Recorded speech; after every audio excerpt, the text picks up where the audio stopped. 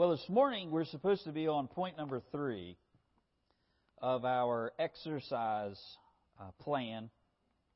But to be completely frank with you, every time I tried to return to that this morning and get fired up about it, which I'm always fired up about God's Word, but just coming back to that third point, something else would catch my attention, and I found myself going to the Old Testament for some direction and comfort, and that's what I'm going to share with you this morning, and we'll pick that back up here in a week or so.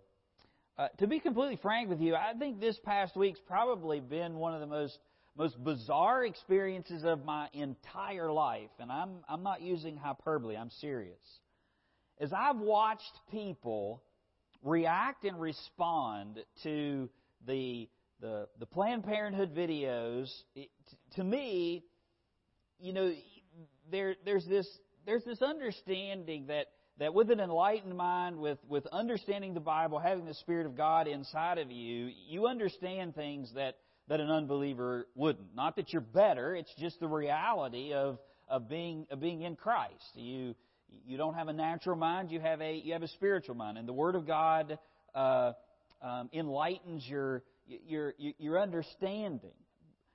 So I guess when there's such irrefutable evidence, you would just, I mean, I guess you just come to the conclusion, whether you're pro-life, pro-choice, pro-anything, you couldn't conclude anything other than just raw evil is happening. And yet, I mean, it's just outside of the bounds of reality. I found myself, I can't tell you how many conversations, whether it's with the other pastors or others, going like, what planet am I on? I mean, have you experienced that? When you have absorbed the reaction of other people, it's just like, what planet am I living on? And I understand what the Scripture says about the unsaved condition, but I expected, I guess, people to be silent about it. Those who couldn't defend it, they would be silent, and yet I found the exact opposite. People are actually defending the things that you find on the videos. The president, Richard Trumka of AFL-CIO, said that it's politically motivated and wrong, the videos. The president of the public employees, there's over 1 million of them, the president of the union, said that the videos are anti-women, anti-choice extremists stooping to do lows to attack women and access to preventive care. Now, I've told you before, I don't suggest that you watch the videos, but you should at least expose yourself to the transcripts. And if you've done that, how you could even relate this to preventive care, I have no idea.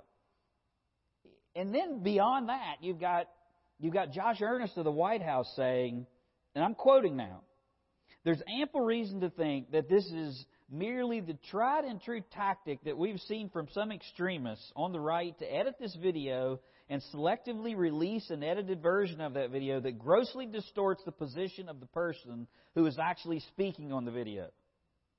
And Planned Parenthood has indicated that's what has happened here."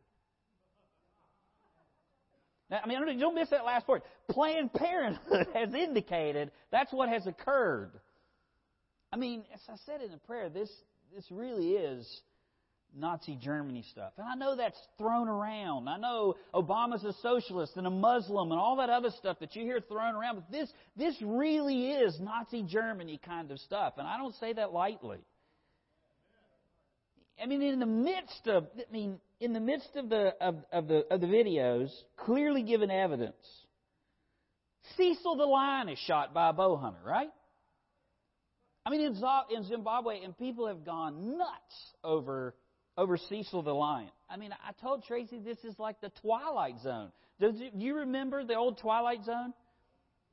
I mean, you got a dentist going into hiding because he's a bow hunter and killed a lion. Now, I understand there's all kinds of reasons they lured him out and all of that stuff, and I don't know what happened there. I'm just looking at the reaction to Cecil the lion and the reaction to the dead baby parts. You got Mia Farrow publishing the guy's address and a mob showing up at the dentist's office. You've got the U.S. Fish and Game agreeing to look into him and investigate him for some kind of hunting crimes.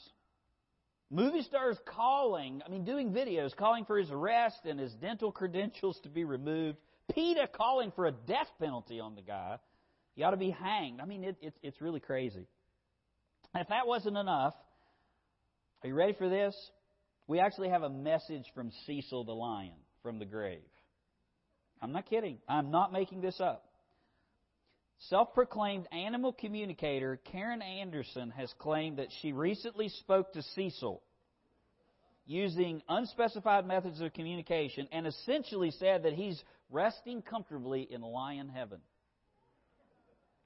She said her contact with Cecil, quote, moved her to tears. And she has this profound message from Cecil for you and for me and for the whole world. And now this is the message from Cecil the lion, and I'm quoting. Cecil says, "Let not the actions of these few men defeat us or allow darkness to enter our hearts. If we do, then we'll become one of them.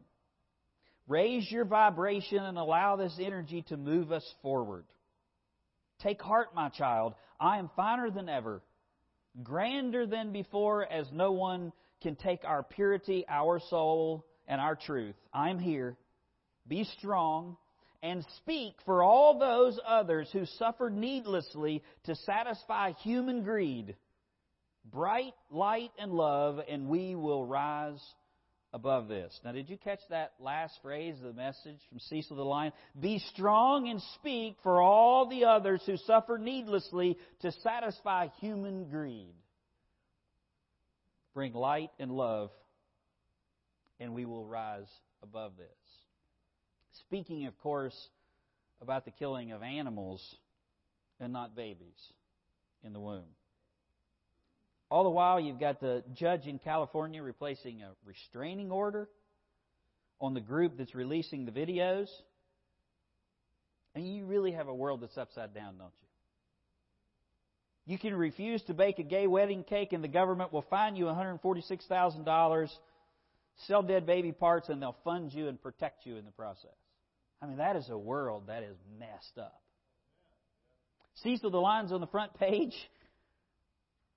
while the White House is agreeing to look into an extradition request for the bow hunting dentist, but they checked on Planned Parenthood, checked with them, and they assured us that there's no wrongdoing. You live in a world that says you can choose your gender, but you can't choose your sexual preference. You're born that way. And whether you're male and female, that's a choice. It's an act of the will. But sexual orientation is hardwired, and you're born that way. That is a messed up world. It's crazy. And whenever you look in every single one of those things, whether it's the value of Cecil the lion versus the value of human beings, whether you're male or female, or whether you have sexual preference, whether one's hardwired and one's not, every one of those, you go to the Scriptures and the Bible says the opposite. Now, of course, you don't needlessly, it says that it reveals your wicked heart if you mistreat animals. But the Bible says that human beings are created in the image of God. And they're given dominion. They're at higher rank. The Bible says that you've been made male and female with a specific distinction to bring glory to God because you bear His image, and preference about your immorality or otherwise clearly has to do with affections, but there's the will that is involved there. And yet you have people just doing the Jedi mind trick on themselves when it comes to the videos. There's nothing here. You see nothing here, right? Kevin DeYoung said, in a world of perpetual outrage, people can't see the difference between deflated footballs, a dead lion, and dismembered babies. And I found myself asking the question as a Christian, as a preacher, as someone who has studied the Bible. I found Phil Johnson saying to me, "Why are you surprised by this?" And I found myself being surprised. And I found myself asking the question, can people really be this mad? Not only can they, but without Christ they are. And the Bible, where I found comfort and where I found clarity, is in the 17th chapter of Jeremiah. Now, the 17th chapter of Jeremiah contains the verse about the heart being deceitful, but in the larger context, and I want to take you there this morning, because it's where I found comfort, where God explains for me and for you and for all of mankind. It describes the human condition and why people really can be this upside down. But beyond that, just like God, He doesn't just tell us what's wrong with us. He gives the answer to fix it. Amen? I mean, the gospel clearly is bad news, but along with the bad news, there's good news. I mean, you can look inward. You can look in the mirror. You can lay down at night. You can look at your own thoughts. You can look at your own actions. You can look at your own attitudes, and you can conclude pretty quickly that you're messed up. And God says, not only are we messed up, but we are messed up beyond hope, beyond repair. But the Lord Jesus Christ can make that which is crooked straight. Jeremiah chapter 17. In the middle of the book, Jeremiah was a prophet some 40 years before the destruction of Jerusalem, and idolatry and apostasy and perverted worship is permeated Israel and Judah. And here in chapter 17, the prophet Jeremiah is speaking about the sin of Judah. Look at verse 1. He says, "The sin of Judah is written with a pen of iron, and with the point of a diamond it is engraved on the tablet of their heart." Now, whenever I was a kid, I used to like to take anything that I thought was a diamond, whether it was my mom's engagement ring, I'm sure much to her chagrin, or anything else, and try to scratch glass with it, right? You know, is it real? And you'd see Bugs Bunny or whoever biting on gold in the cartoons. See if it's real. You know the way that you tell whether a diamond's real or not, at least that's what they say, is whether it can scratch glass. Listen to what he says.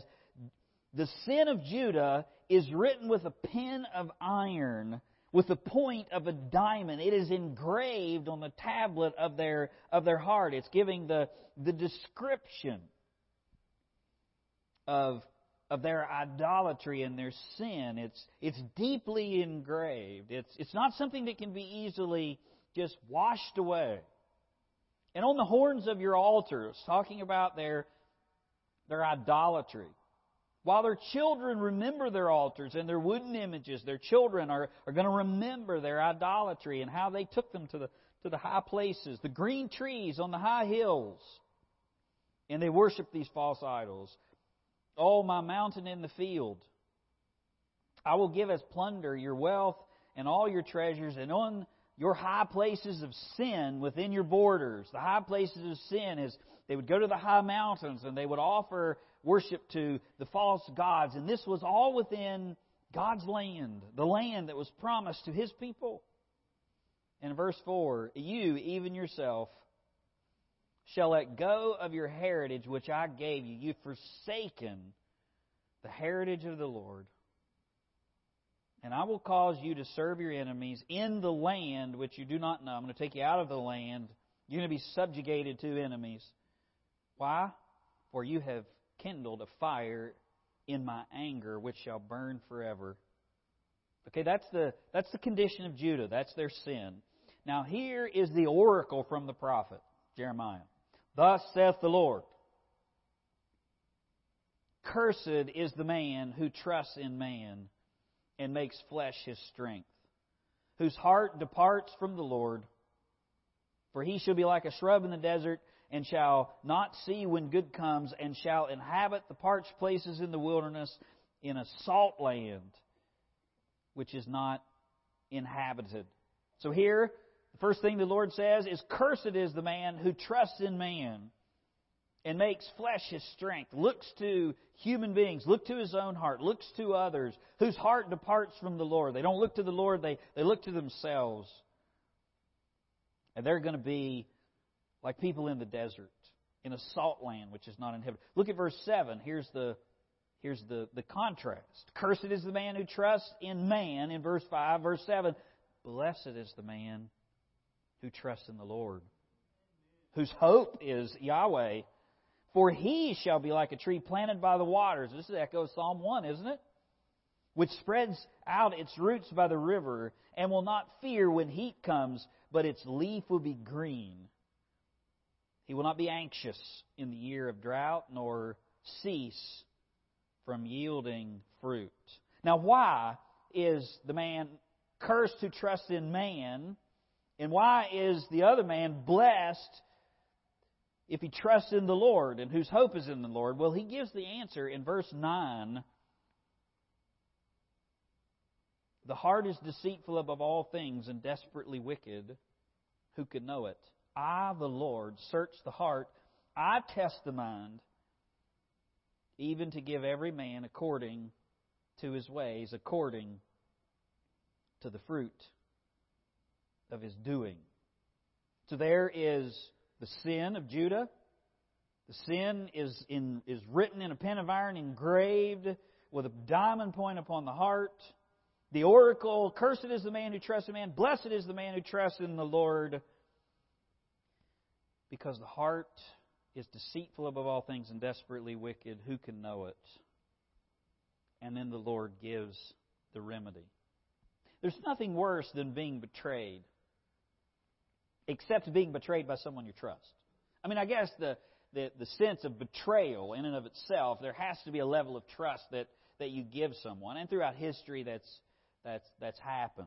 You know, as Jethro Bodine used to say, he was a double knot spy. You know, there's these double spies where they pledge allegiance to one country, but they're working for another country, and they're exposed, and they're called traitors. To give someone your trust is a great risk. It's also the highest compliment.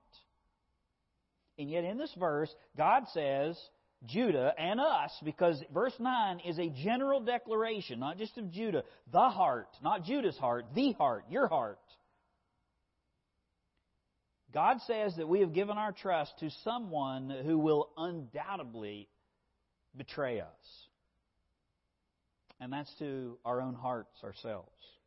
And he makes 3 declarations in this verse about the condition of the human heart, which actually gives the answer to the craziness that is in the world and the hope that's there for mankind, and the hope that you should be heralding.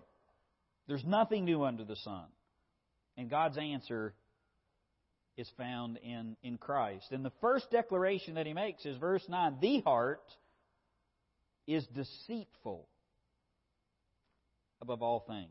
The first declaration that God makes about the human heart, why you can't trust in man and why you'll be blessed if you trust in the Lord, is because the heart, man's heart, is deceitful above all things, he says. It's deceitful. The word means twisted or crooked. And the human heart is twisted and crooked. It's deceitful. Thomas Edison was concerned about the way visitors to his office helped themselves to his expensive Havana cigars. Before the Cuba embargo, obviously, Thomas Edison enjoyed Cuban cigars. And he wouldn't lock them up. He didn't want to be rude. So his secretary suggested that he have cigars made from cabbage leaves and substitute them for the Havana cigars. And Edison agreed. That was a great idea. And he forgot about it. And he only remembered when the Havanas started vanishing again. And he asked his secretary why the bogus cigars hadn't arrived. And she told him that they had. And they'd been given to the manager, who, not knowing they were fakes, had packed them up for Edison to take on his recent trip. And Edison began to laugh and said, I smoked every one of the cigars myself and didn't know the difference. Jeremiah says that the heart is deceitful. It can't tell the difference between Havanas and cabbage leaves in something much more significant than a nasty piece of tobacco. The heart is deceitful. And it's deceitful above all things. It's not just deceitful, It's deceitful above all. God says there's nothing more deceitful than the human heart. And I think how different that is from the way God made it. God didn't make the human heart deceitful above all things, but sin nature did.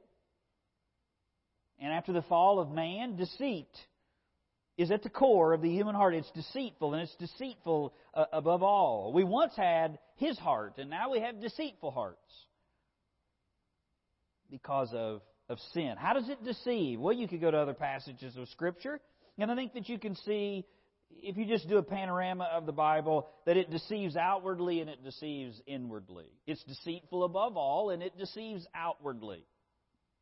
Now, God doesn't just put things in the Bible for no reason. And one of the 10 Commandments, one of the commands within the Decalogue is, thou shalt not bear false witness against your neighbor. Now think about that. Why did God put those commands there? He didn't put it there for His health. He put it there for our health, but not His. He included thou shalt not lie in the Bible because He knew mankind would lie. That's exactly what Jeremiah says. Have you ever been deceived by somebody? I mean, somebody that you truly trusted in, and there was genuine deceit. I found this story from church history. It's 1212 A.D. It was a French shepherd boy by the name of Stephen who claimed that Jesus had appeared to him disguised as a pilgrim. And supposedly, Jesus instructed him to take a letter to the King of France. And this poor, misguided boy told everyone about what he thought he encountered. I saw Jesus. Jesus appeared to me. He appeared to me as a pilgrim, and he told me to take this letter to the King of France. This is a true story.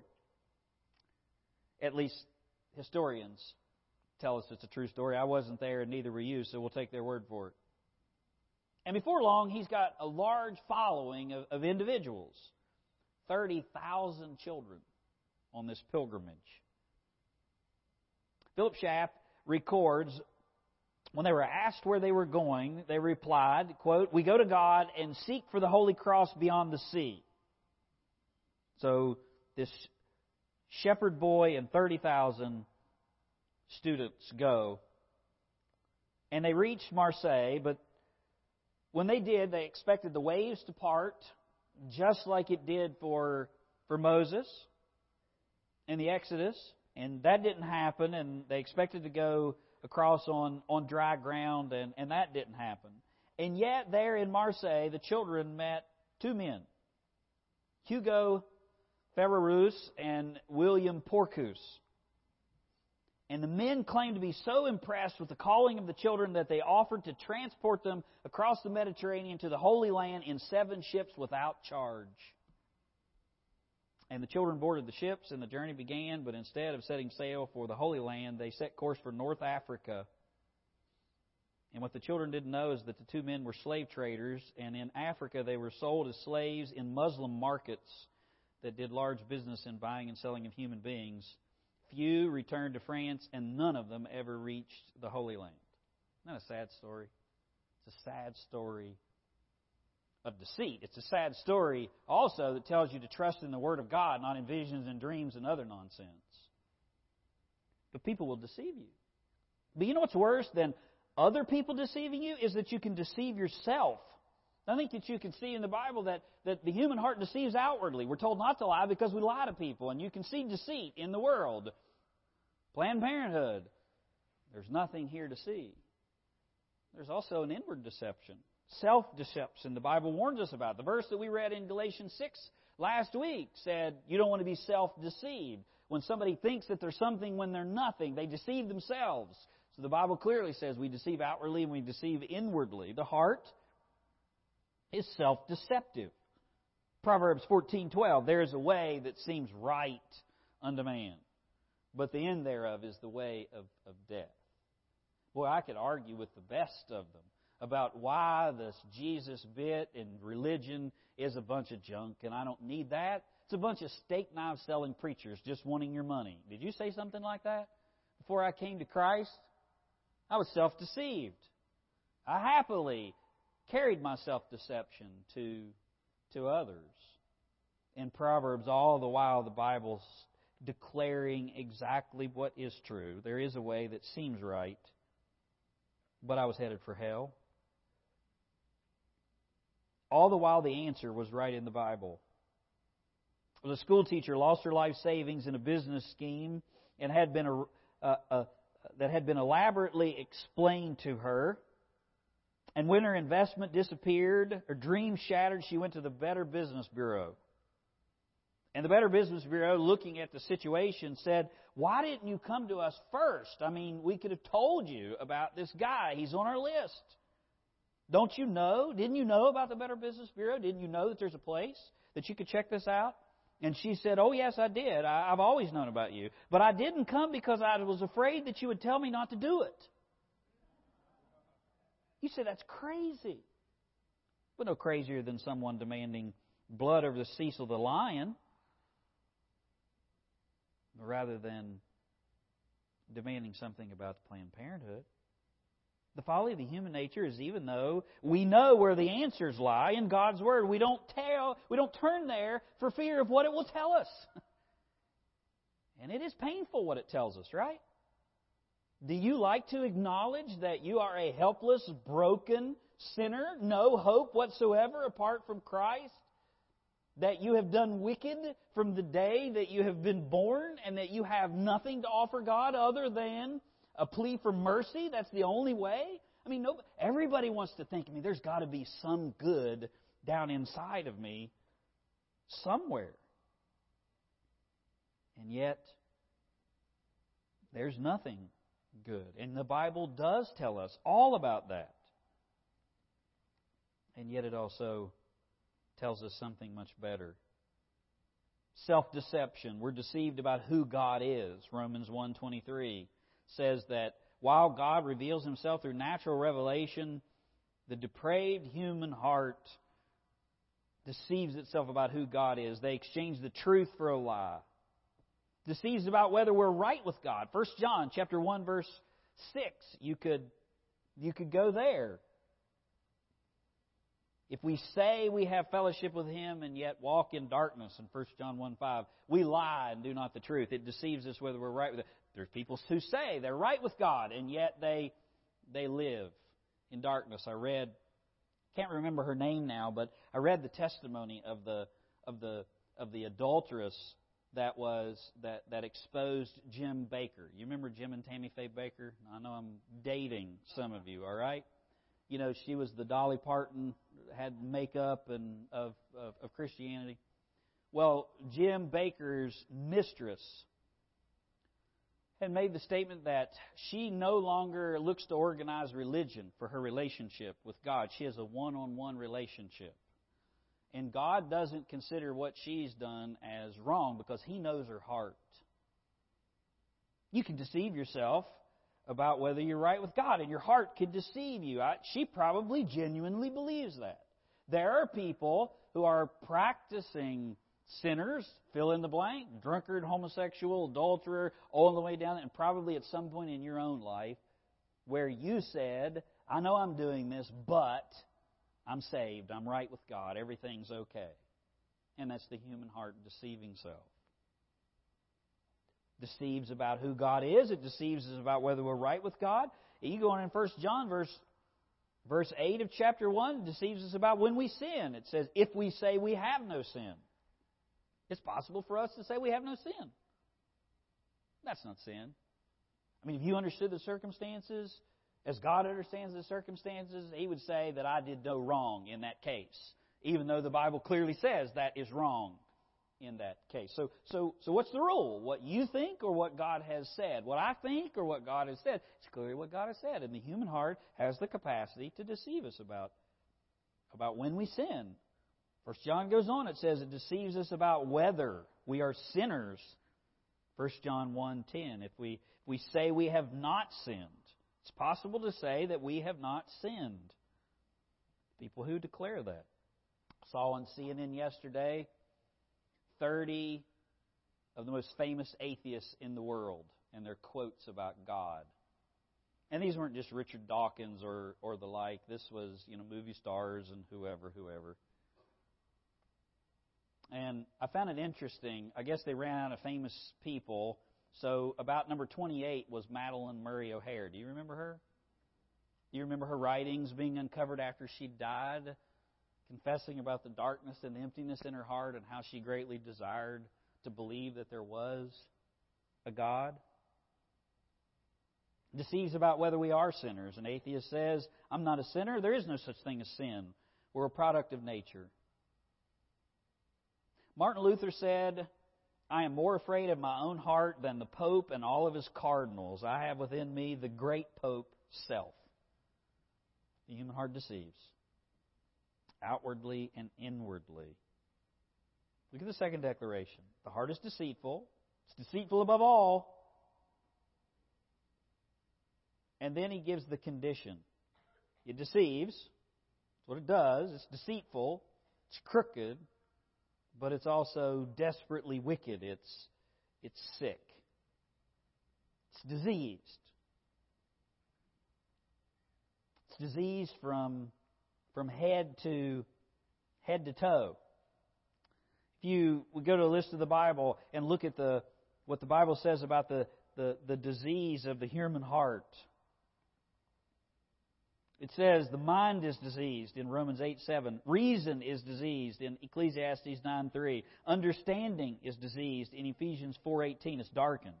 The tongue is affected by the disease. James 3:8. Hands are diseased, what they do in Isaiah 59:6. The eyes are diseased in 2 Corinthians 4:4. They're blind. Ears are diseased. 2 Timothy 4:4. Deaf to the voice of God. From head to toe, the entire nature of man has been affected by the fall. He says the heart is desperately wicked. It's incurable. It's absolutely incurable. There's no hope for it. That's why Jesus told Nicodemus, you must be born again. You can't remake the heart that's within you. You need a new heart. I found the evidence of depravity, evidence of original sin being passed on to children. Proven by the property laws of toddlers. All right, here's the property laws of toddlers. And I have one. If I like it, it's mine. If it's in my hand, it's mine. If I can take it from you, it's mine. If I had it a little while ago, it's mine. If it's mine, it must never appear to be yours in any way. If I'm doing or building something, all the pieces are mine. If it looks like it's mine, it's mine. If I saw it first, it's mine. If you're playing with something and you put it down, it automatically becomes mine. And number 10, if it's broken, it's yours. Right? I mean, you know why we laugh? Because it's absolutely true. You watch a kid, and that's there. That's not a product of their education or their environment. It's born in them. It's in their human heart. And this disease is incurable. And it defiles us. The heart has an incurable disease. It's desperately wicked, even from the youngest. And that defiles us.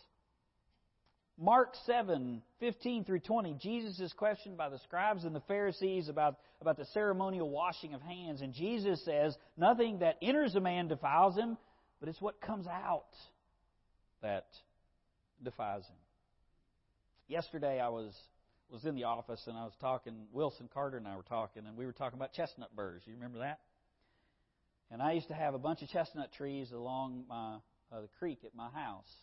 And besides being the trees that my mother cut the switches from to use on me as a kid, I used to hate mowing the grass. We had about 4 to 5 acres of grass. And these chestnut trees were on a creek bank. And you who have chestnut trees know what they leave. They leave the big burrs. And if you're playing out there, all those burrs can get in your feet and they can get in your hands. Even when you would rake them to pick them up so you could walk, you would have to wear gloves, and sometimes they would poke through. And I told Wilson, I love chestnuts, I really do, but they're so wormy. And we started talking about how the worm gets in the chestnut. I used to hear you want to make sure you get the chestnuts when they first hit the ground, because if they lay there too long, they get wormy. But do you know where the worm comes from? It comes from inside the chestnut. You know where worms for apples come from? They don't burr in from the outside. They actually are already in there. The worm comes from the inside. An insect actually lays an egg in the blossom. And then the larva lays dormant until the apple or the chestnut forms, and then sometime later, the worm hatches in the heart of the apple or in the heart of the chestnut and eats its way out. So when you see wormholes in chestnuts, that's a good thing. Because the chestnuts that don't have wormholes in them, they're still in there. And you got some added protein. Sin is like a worm. It begins in the heart and works itself out, works its way out to a person's thoughts, words, or actions. That's what Jesus is saying in Matthew 7:15. It's not what enters a person that defiles him, but what comes out. And what comes out is what's already in there, because the heart is deceitful and it is desperately wicked. It's deadly. It's incurable, it defiles, and it's deadly. The soul that sins, it shall die. I mean, the faith healers have it right that sin is what's making you sick and will kill you. Now, their conclusions that they draw from that are totally unscriptural. But the Bible says the soul that sins, it shall die. And sin is deadly. And it comes from within the heart. I ran across this hilarious story that has a powerful point. Few college football, you turn on the TV, college football's coming up, NFL's coming up, Bailey and I are counting the days, along with when bow season comes around. Not Cecil the lion, but Danny the deer here in Virginia. Football. There's always scandals, right? Well, one of the ways that coaches deal with that varies, but Eric Russell of Georgia Southern College made it a point to deal with drugs with his team. And here's what he did. He arranged for a couple of country boys to burst into a routine team meeting and throw a writhing, hissing, 6-foot-long rattlesnake onto a table in front of the squad while the team meeting was going on. So you can imagine the coach is in the room, everybody's around, they're doing X's and O's, and all of a sudden the door bursts open. 2 country boys come in and throw a rattlesnake on the table. This is supposed to be a true story. You can imagine the reaction. Everyone screamed and scattered. And I don't know what they did with the rattlesnake, but the coach then said, when cocaine comes into the room, you're not as nearly as apt to leave as when a rattlesnake comes in, but they'll both kill you. What an object lesson. And we do the same thing with sin. We even pick it up sometimes and play with it. But just like the rattlesnake, sin will kill you. Not just physically, but it's already killed your soul. We got a really bad situation here. You can't trust in man. You should trust in God, because the heart's deceitful and desperately wicked.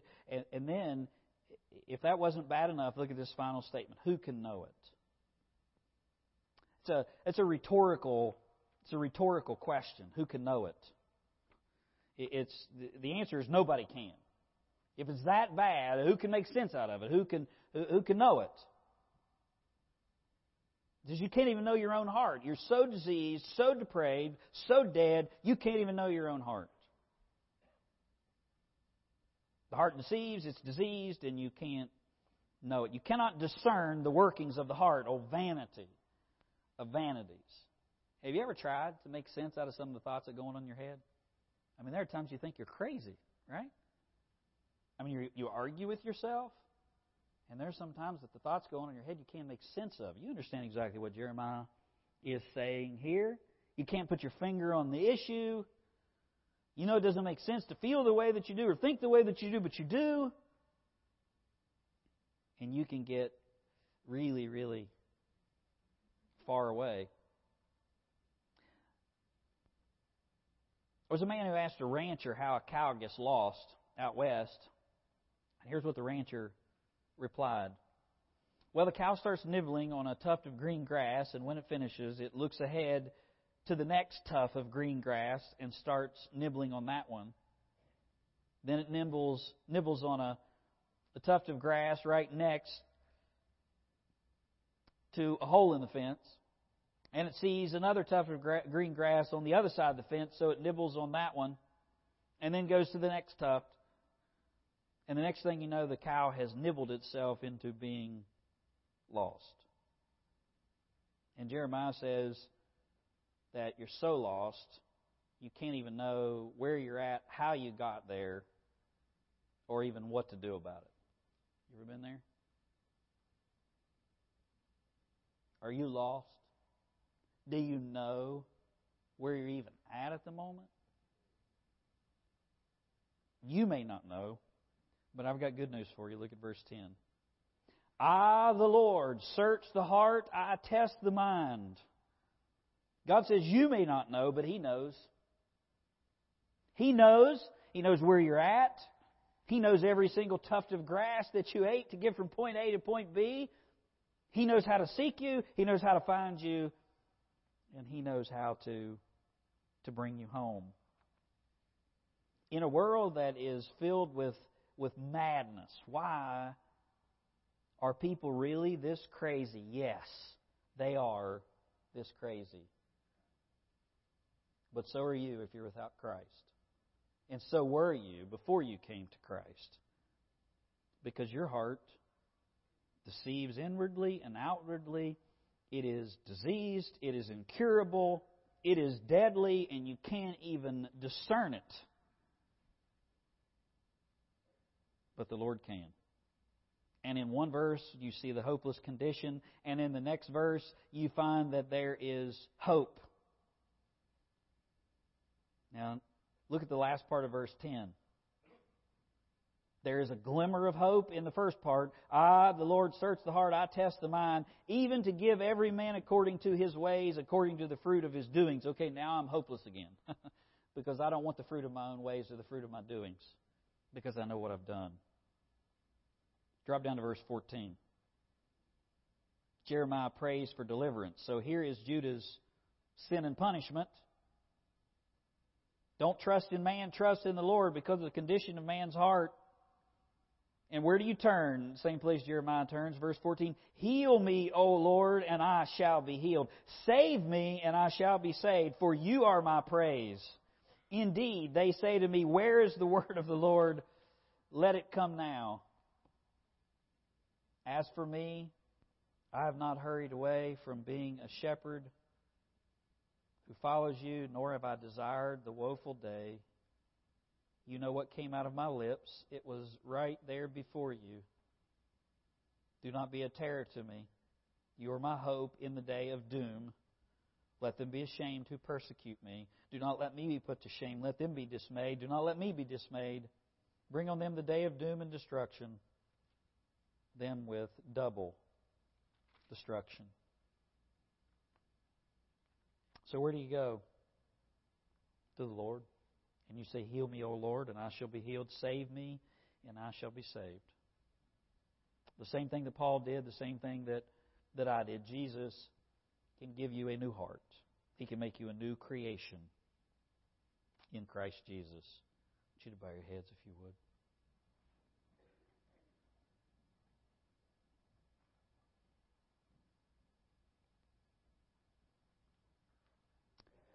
Your heads bowed and your eyes closed. Jay Bridges, in The Pursuit of Holiness, quoted W.S. Plummer about sin. He says, we never see sin aright until we see it against God. All sin is against God in that sense. This is what I found interesting about this quote. Listen, Pharaoh, Balaam, Saul, and Judas each said, I have sinned. But the returning prodigal said, I have sinned against heaven and before thee. And David said, against thee and thee only have I sinned. You see the difference? You may be here without Christ and you say, I know I've done wrong things. That's not the same as repenting and confessing and saying, I have sinned against you, God, and you alone. And that's the place that you have to start. If you've sinned, you see it as against God. And then you cry out to Him, create in me a new heart, Lord. Repent and believe. If you're a believer, ask the Lord to renew your mind. And He will. Where is there healing? It's in the Lord. Where is there salvation? It's in the Lord. You remember that whenever you're trying to make sense out of the world. And you remember that whenever you have the opportunity to share with someone. They're without hope, but there's hope in Jesus and in Him alone. Father, as we come before You and we see again the picture of our human heart, and we see the hope that is in Christ, I pray, Lord, for every person that's here this morning that is outside of Christ, I pray that they would move from not just saying, I've done wrong things, but to see it as sinning against You so that they could fly to the Savior and be forgiven. Jesus has paid it all. And He's a friend of sinners. And I pray, Father, that this morning that they would say, create in me a new heart, a clean heart, and that You'd make them a new creation. Father, for us who are believers, help us to not play with rattlesnakes, to not get our doctrine and our theology from unbelievers, from CNN or Fox News or whoever it is, but that we would get the truth and how to interpret things through the Word, and that You would sanctify our minds, that we might think rightly. We love You. We thank You for loving us. In Jesus' name, amen.